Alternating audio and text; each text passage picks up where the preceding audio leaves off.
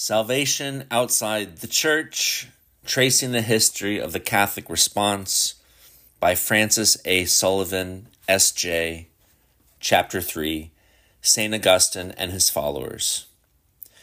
There are several reasons for devoting a chapter of this book to the teaching of St. Augustine. The first is the massive influence that he has had on the history of Christian thought, including that on the possibility of salvation for people who die outside the church. Then there is the complexity of his teaching, especially with regard to the church and its necessity for salvation. As we shall see, one also has to take into account the nature of the controversy in which his statements were made.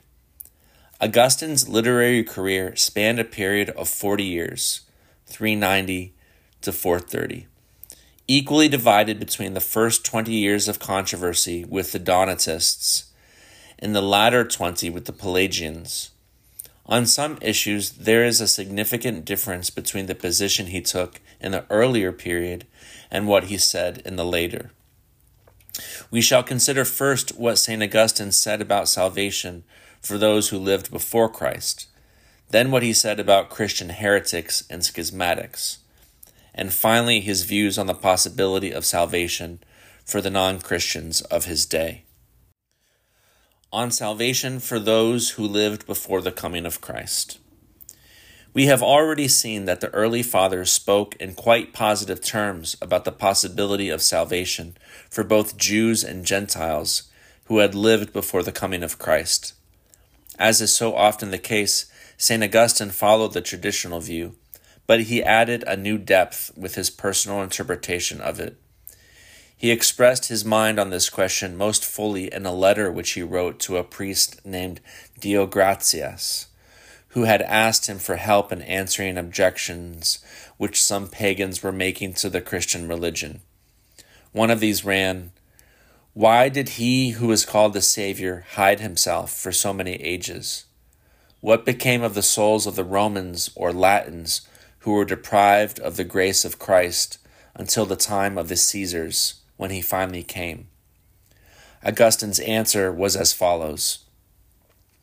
When we say that Christ is the Word of God, through whom all things were made, we say also that he is the Son of God, co-eternal with the Father, the unchangeable wisdom by whom the whole universe was created, and who becomes the happiness of every rational soul. Therefore, from the beginning of the human race, all those who believed in him and knew him and lived a good and devout life according to his commands, whenever and wherever they lived, undoubtedly were saved by him. From the beginning of the human race, sometimes obscurely, sometimes openly, as it seemed to his providence to suit the times, he did not cease to prophesy, and before he appeared in the flesh, there were not lacking men to believe in him, from Adam to Moses, among the people of Israel, which by divine ordinance was the prophetic race, and among other peoples. In the sacred books of the Hebrews there is mention of many from the time of Abraham, who were not of his stock, nor of the people of Israel, nor were they joined by any chance alliance to the people of Israel, yet were partakers in his worship. So why should we not believe that sometimes there were other men, here and there among other races, who were worshippers of him, although we do not find mention of them in the same sacred books? The saving grace of this religion, the only true one, through which alone true salvation is truly promised, has never been refused to anyone who was worthy of it, and whoever lacked it was unworthy of it. From the beginning of human history to the end, this is made known for the reward of some and the punishment of others. And that is why it is not made known at all to some, because it was foreknown that they would not believe. Yet it is also made known to some who will not believe, as a warning to the former. In this answer to the question put to him by Deogratias, we find several of Augustine's convictions with regard to the divine economy of salvation. First, salvation has always been through faith in Christ and worship of him. This alone is the true religion. However, this religion has always been available to those who were worthy of it. Even those not of the Hebrew race received some obscure but sufficient revelation of it. If such revelation was not made to some, it was because God foreknew that they would not believe if it were made to them. Hence, they were responsible for their ignorance of it. Augustine drew further conclusions from the principles just mentioned. One was that all those who have ever lived justly have been saved by their faith in Christ, have had Christ as their head, and have been members of his body. Thus, the body of Christ consists of all the just, beginning with Abel, the first man to die in the friendship of God. Altogether we are members of Christ and are his body, and not we who are in this place only, but throughout the world, and not at this time only, but, what shall I say, from Abel the just man until the end of time, as long as men beget and are begotten, whoever among the just made his passage through this life, whether now, that is, not in this place, but in the present life, or in generations to come, all the just are this one body of Christ, and individually his members. St. Augustine was not the first to propose the idea of the church as pre-existing the coming of Christ. Origen, among others, had spoken along these lines before him. But Augustine was the first to describe all the just, from the beginning to the end of the world, as constituting the ecclesia ab Abel, the church beginning with Abel. Of primary interest for our topic is the fact that St. Augustine saw Gentiles, as well as Jews, before the coming of Christ, as members of that church of the just. Augustine's City of God also began with Abel and included all those who had lived in the world with careful concern not to offend God and had avoided sin. Here again we see Augustine's recognition of the availability of salvation for all who had lived justly before the coming of Christ. At the same time, we have to keep in mind Augustine's conviction that no one had ever been saved except through faith in Christ, the one mediator of salvation. He does not give a very satisfying explanation of how Gentiles could have arrived at such faith. It would seem that he simply concluded, from the same premise that they must have had faith in Christ in order to be saved, that it must have been available to them.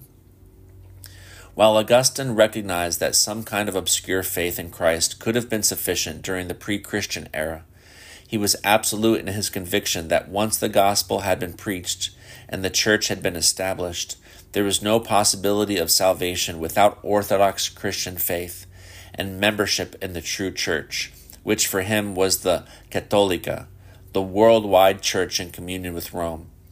This conviction led him to express his full agreement with the principle already laid down by Cyprian and the earlier fathers. No salvation for Christian heretics and schismatics. The key to understanding Augustine's rigorous exclusion of Christian heretics and schismatics from salvation is his identification of the communion, which is the bond of unity in the Cattolica, with the virtue of charity. From this he concluded that anyone who had broken with this communion was guilty of grave sin against charity, and would remain in that state of sin until he was reunited with the Catholic Church. Here are some of the consequences which he drew from these premises. Whoever is separated from this Catholic Church by this single sin of being severed from the unity of Christ, no matter how estimable a life he may imagine he is living, shall not have life, but the wrath of God rests upon him. The love of which the Apostle says, the love of God is poured out in our hearts by the Holy Spirit who is given to us, is a love which those do not have who are cut off from the communion of the Catholic Church. And for this reason, even though they should speak with the tongues of men and angels, it profits them nothing. For that person does not have the love of God, who does not love the unity of the Church. And from this one rightly understands that the Holy Spirit is not received anywhere but in the Catholic Church. Elsewhere, Augustine puts this more succinctly, saying, The enemy of unity has no share in divine love. Consequently, those who are outside the church do not have the Holy Spirit. Augustine did not agree with Cyprian's view that baptism and other sacraments administered in a heretical or schismatic sect would be simply invalid. On the other hand, he agreed with Cyprian that they would not confer the Holy Spirit or his gifts of grace, for the reason that those receiving them were blocking the reception of grace by their persistence in schism, which he saw as grave sin against charity. Thus he insisted, when a person is baptized in some heretical or schismatic group outside the communion of the church, his baptism is of no profit to him, inasmuch as he gives his consent to the perversity of those heretics or schismatics. An even more emphatic statement of this position is the following passage of one of Augustine's sermons, in which, referring to a Donatist bishop, he said, "Outside the church, he can have everything except salvation.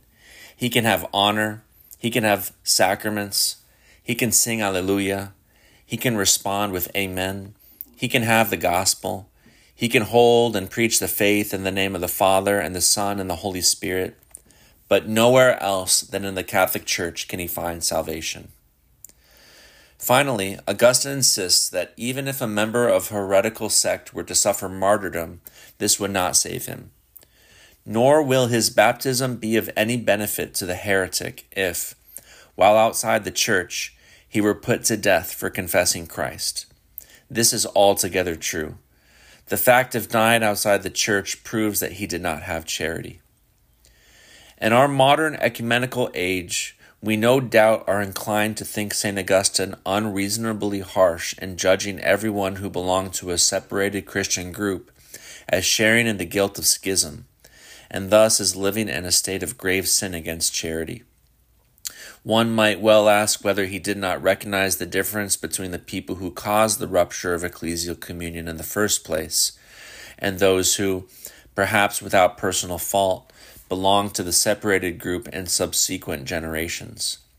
As a matter of fact, Augustine did recognize a difference between them, but in his eyes, while the latter group sinned less grievously than the former, they were still guilty of grave sin. Here is his judgment on the case. Those who out of ignorance are baptized there in a schismatic group, thinking it to be the Church of Christ, commit a less grievous sin in comparison with those guilty of initiating the schism, and yet they also are wounded by the sacrilege of schism. One cannot say that they are not gravely hurt by it, on the grounds that others are more gravely hurt. The question remains whether Augustine admitted the possibility that some Christians belonging to separated groups might be in such good faith that they could be saved outside the Catholic Church. A passage that seems to favor this view is found in a letter which he wrote to several Donatists.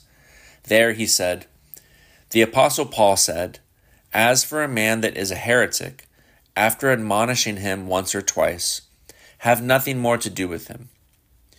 But those who maintain their own opinion, however false and perverted, without obstinate ill will, especially those who have not originated the error by bold presumption, but have received it from parents who had been led astray and had lapsed. Those who seek the truth with careful industry and are ready to be corrected when they have found it are not to be rated among heretics."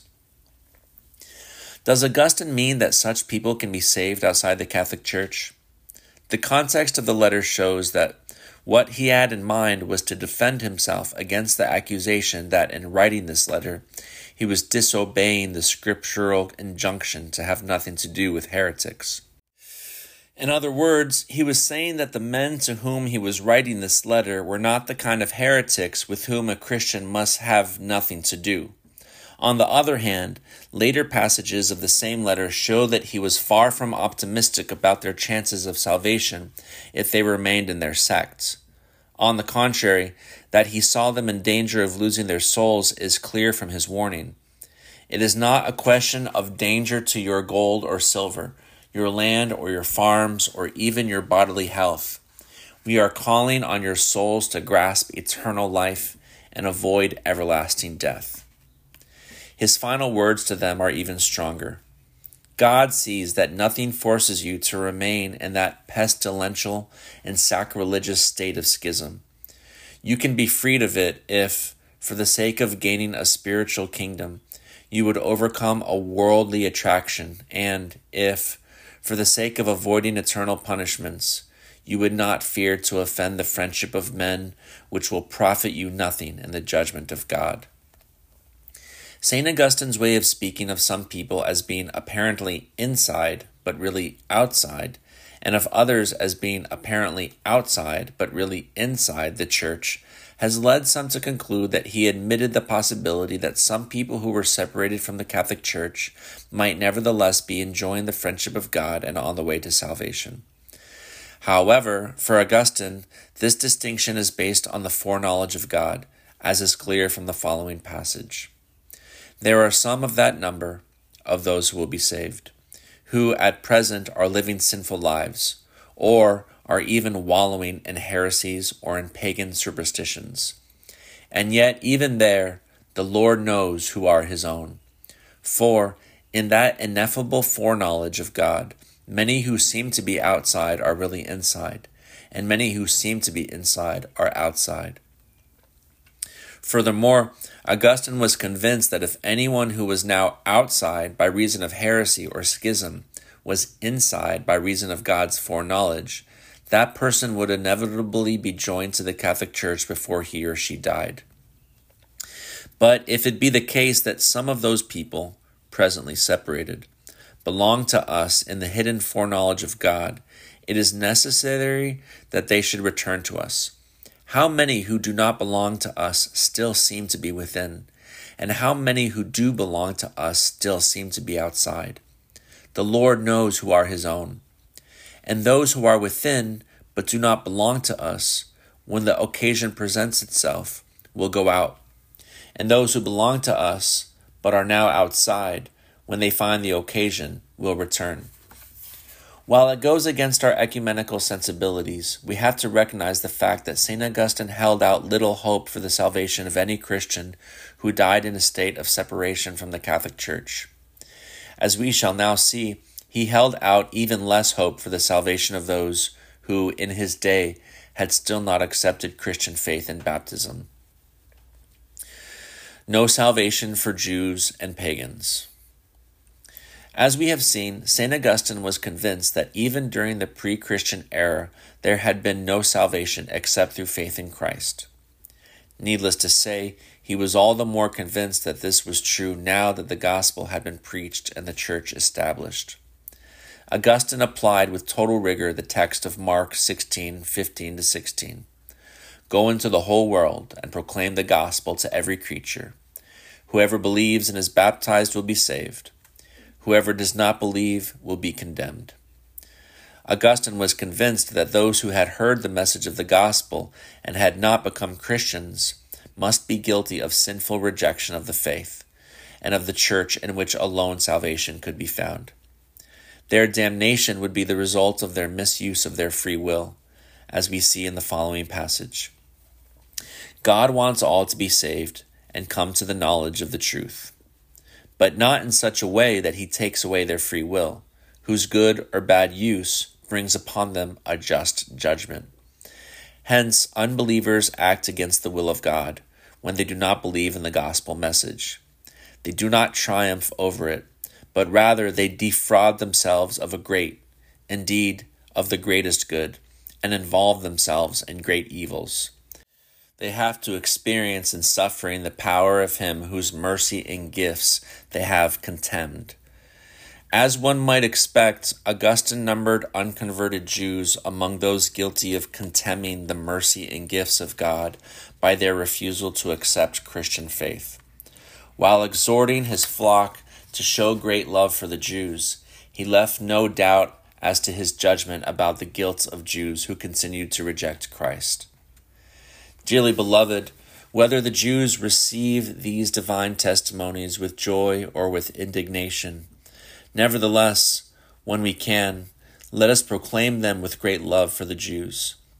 Let us not proudly glory against the broken branches, Let us rather reflect by whose grace it is, and by much mercy, and on what root we have been engrafted.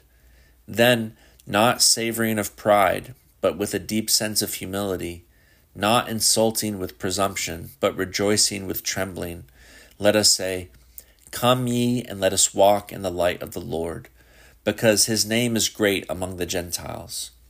If they hear and obey, they will be among them to whom the Scripture says, Come ye to him and be enlightened, and your faces shall not be confounded. If, however, they hear and do not obey, if they see and are jealous, they are among them of whom the psalm says, The wicked shall see and shall be angry. He shall gnash his teeth and pine away. No salvation for unbelievers, even for those who had no chance to hear the gospel preached. We have seen in the previous chapter that toward the end of the 4th century, there was a rather general belief among Christians that by now everyone had had a chance to hear the gospel, so that no unbeliever could escape condemnation on the grounds of inculpable ignorance of the Christian faith. It would seem that in his earlier period, Augustine may have shared this view. However, at a certain point in his career, he became aware of the fact that there were still tribes in Africa, beyond the limits of the Roman Empire, to whom the gospel had not yet been preached. In other words, he had become aware of the existence of large numbers of people who had still had no opportunity to come to Christian faith. He spoke of this in a letter which he wrote to assure a bishop that the end of the world was not imminent, since the gospel had not yet been preached in the whole world. He wrote, Here in our own land, that is, in Africa, there are countless barbarian tribes among whom the gospel has not been preached. We have daily evidence of this from the captives who are brought from there and are now subjected to slave labor by the Romans. In another letter to the same bishop, Augustine spoke of areas of the world that had not been explored, so that it was impossible to say how many nations there might be to whom the gospel had not yet been preached. Much earlier than this, in his letter to Deo Gratias, referring to Gentiles who might have had no chance to come to saving faith, Augustine insisted that no one lacked this opportunity who was worthy of it, and that if God refused it to anyone, it was because he foresaw that if it were offered, the person would refuse it. In other words, Augustine's earlier solution was to lay the blame on the individual for the fact that the opportunity to come to faith was not given to him. In his later anti-Pelagian period, Augustine proposed a new solution to this problem, namely, that the universally contracted guilt of original sin was sufficient to justify God in condemning not only infants who died without baptism, but also adults who died in ignorance of the Christian faith. There is good reason to believe that it was his effort to reconcile the exclusion of these two categories of people from salvation with the justice of God that led St. Augustine to his theory about the consequences of original sin for the whole human race. St. Augustine was firmly convinced that those who were outside the church through lack of faith and baptism could not be saved, and he knew of no alternative between salvation and condemnation to hell. It was only centuries later that the idea of limbo for infants dying unbaptized would gain currency.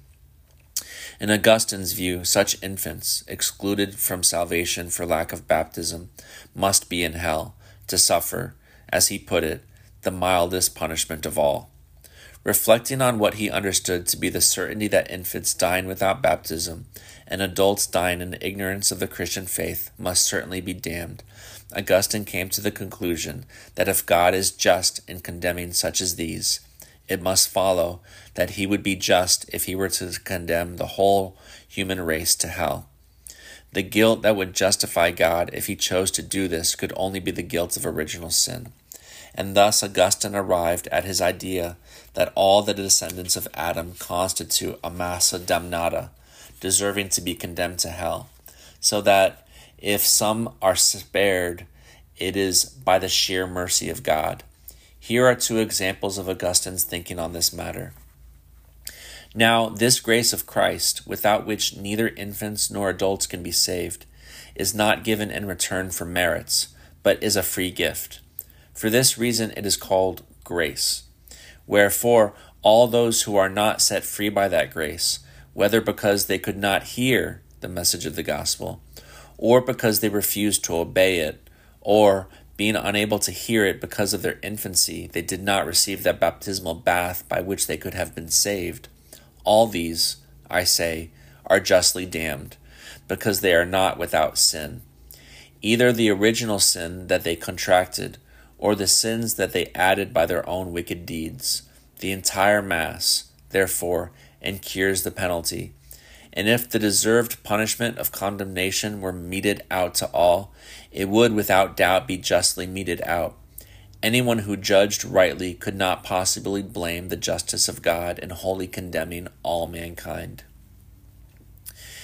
If, as truth itself tells us, no one is delivered from the condemnation that we incurred through Adam except through faith in Jesus Christ, and yet those people will not be able to deliver themselves from that condemnation who will be able to say that they have not heard the gospel of Christ, since faith comes through hearing.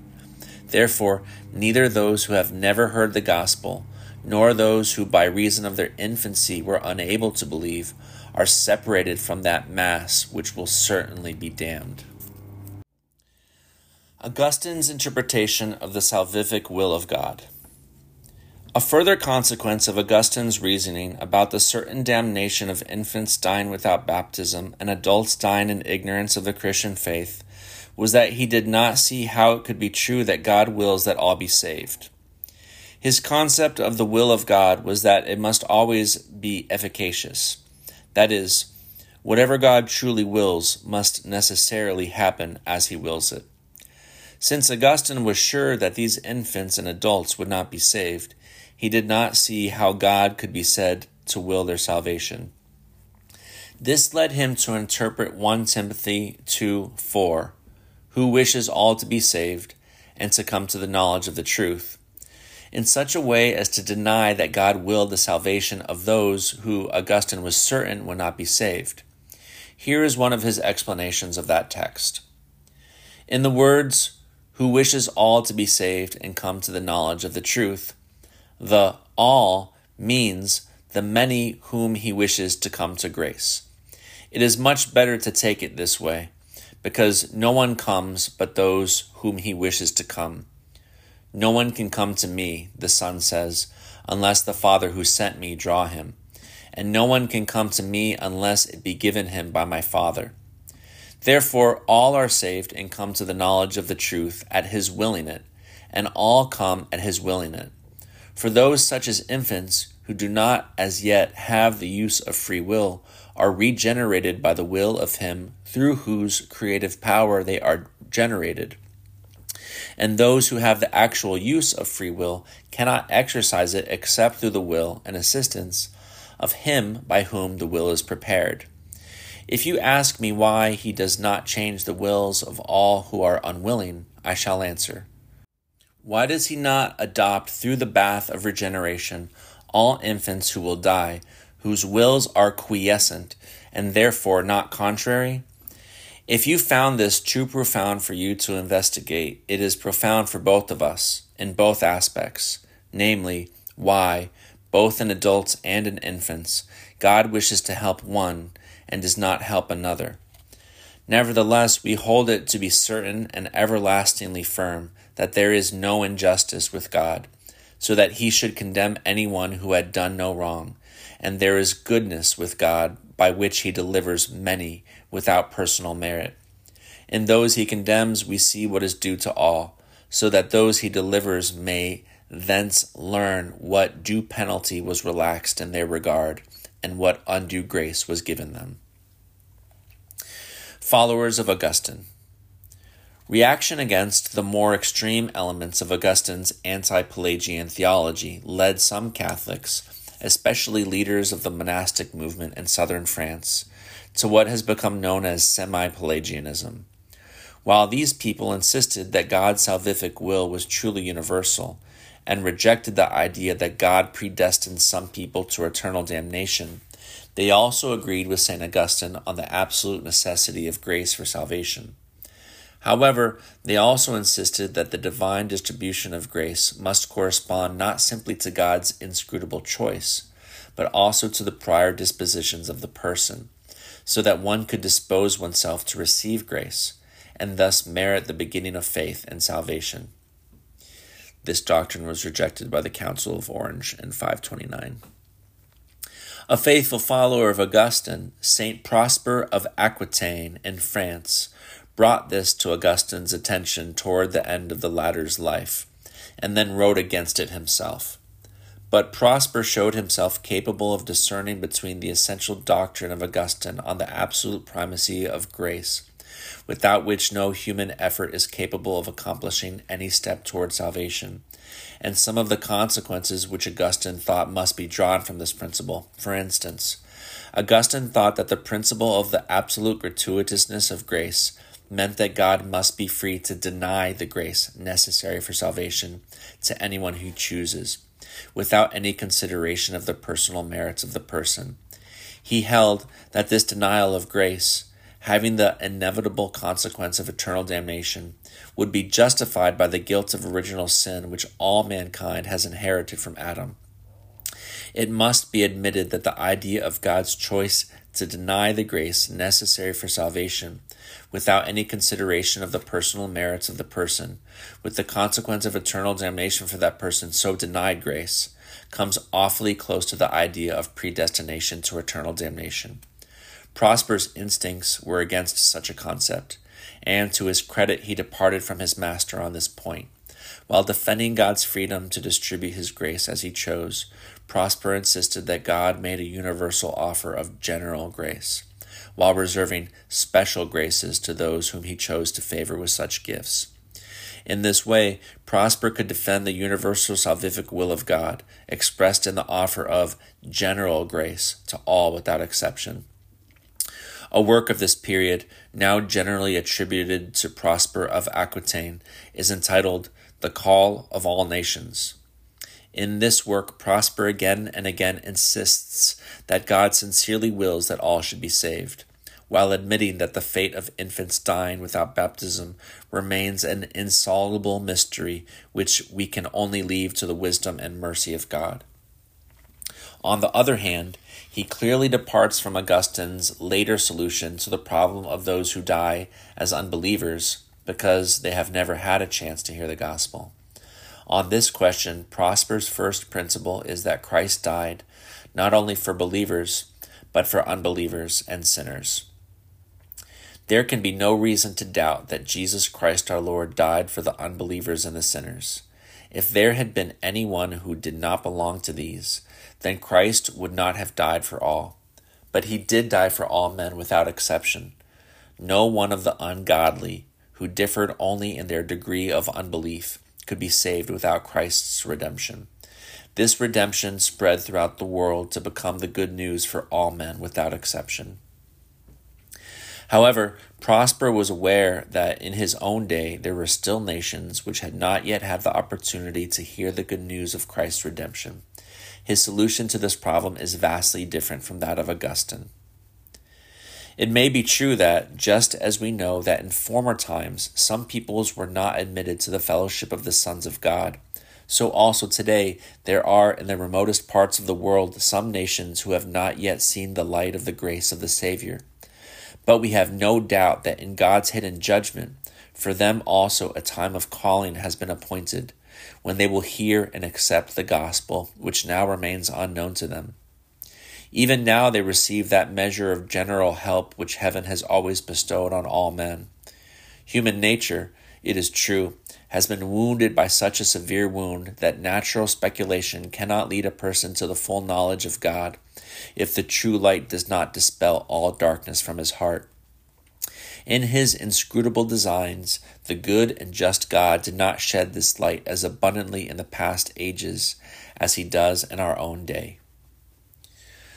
For Prosper, the abundant light which provides the full knowledge of God is an insistence of the special grace which God freely bestows when and on whom he chooses. It is only since Christ came that this special grace has been granted to the Gentiles.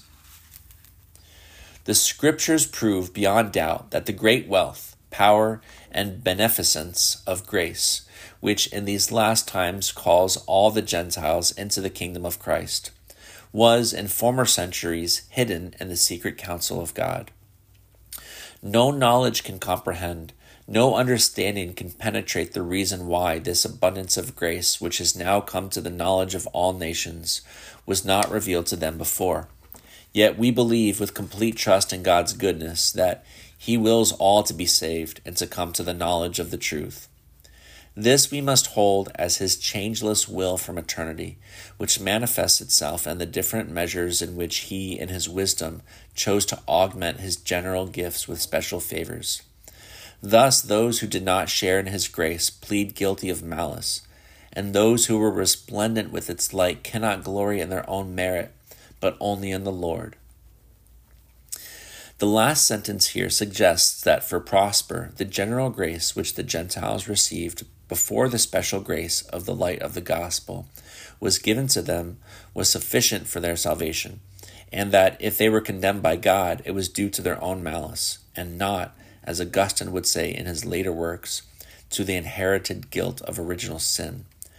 However, other followers of St. Augustine were not so discerning as Prosper of Aquitaine.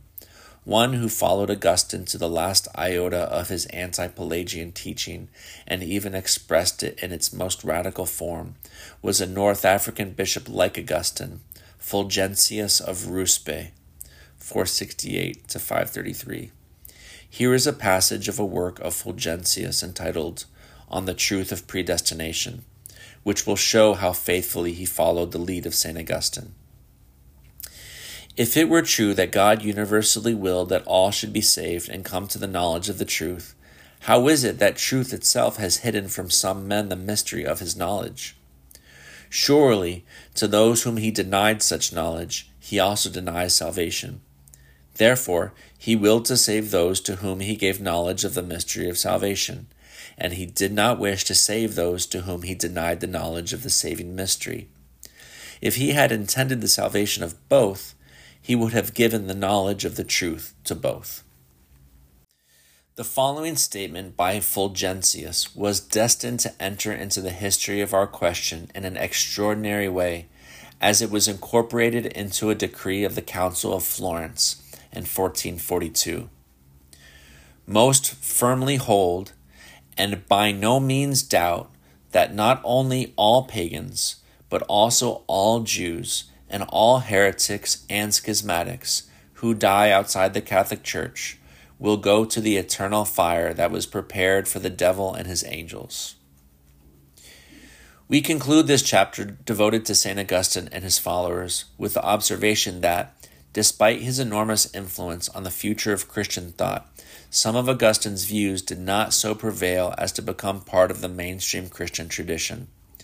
One was his idea that God would condemn unbaptized infants to hell for the inherited guilt of original sin. Another was that, likewise for the guilt of original sin, God would justly condemn adults who had never had a chance to hear the gospel, and thus to make an act of saving faith. And a third was Augustine's conclusion that there were some people whom God simply did not wish to be saved. As we shall find in the next chapter, the mainstream Christian tradition found a better, if not ideal, solution to the problem of infants dying without baptism. It insisted that God would come to the aid of a person who was inculpably ignorant of the faith, and it took seriously the biblical assurance that God desires all to be saved and to come to the knowledge of the truth.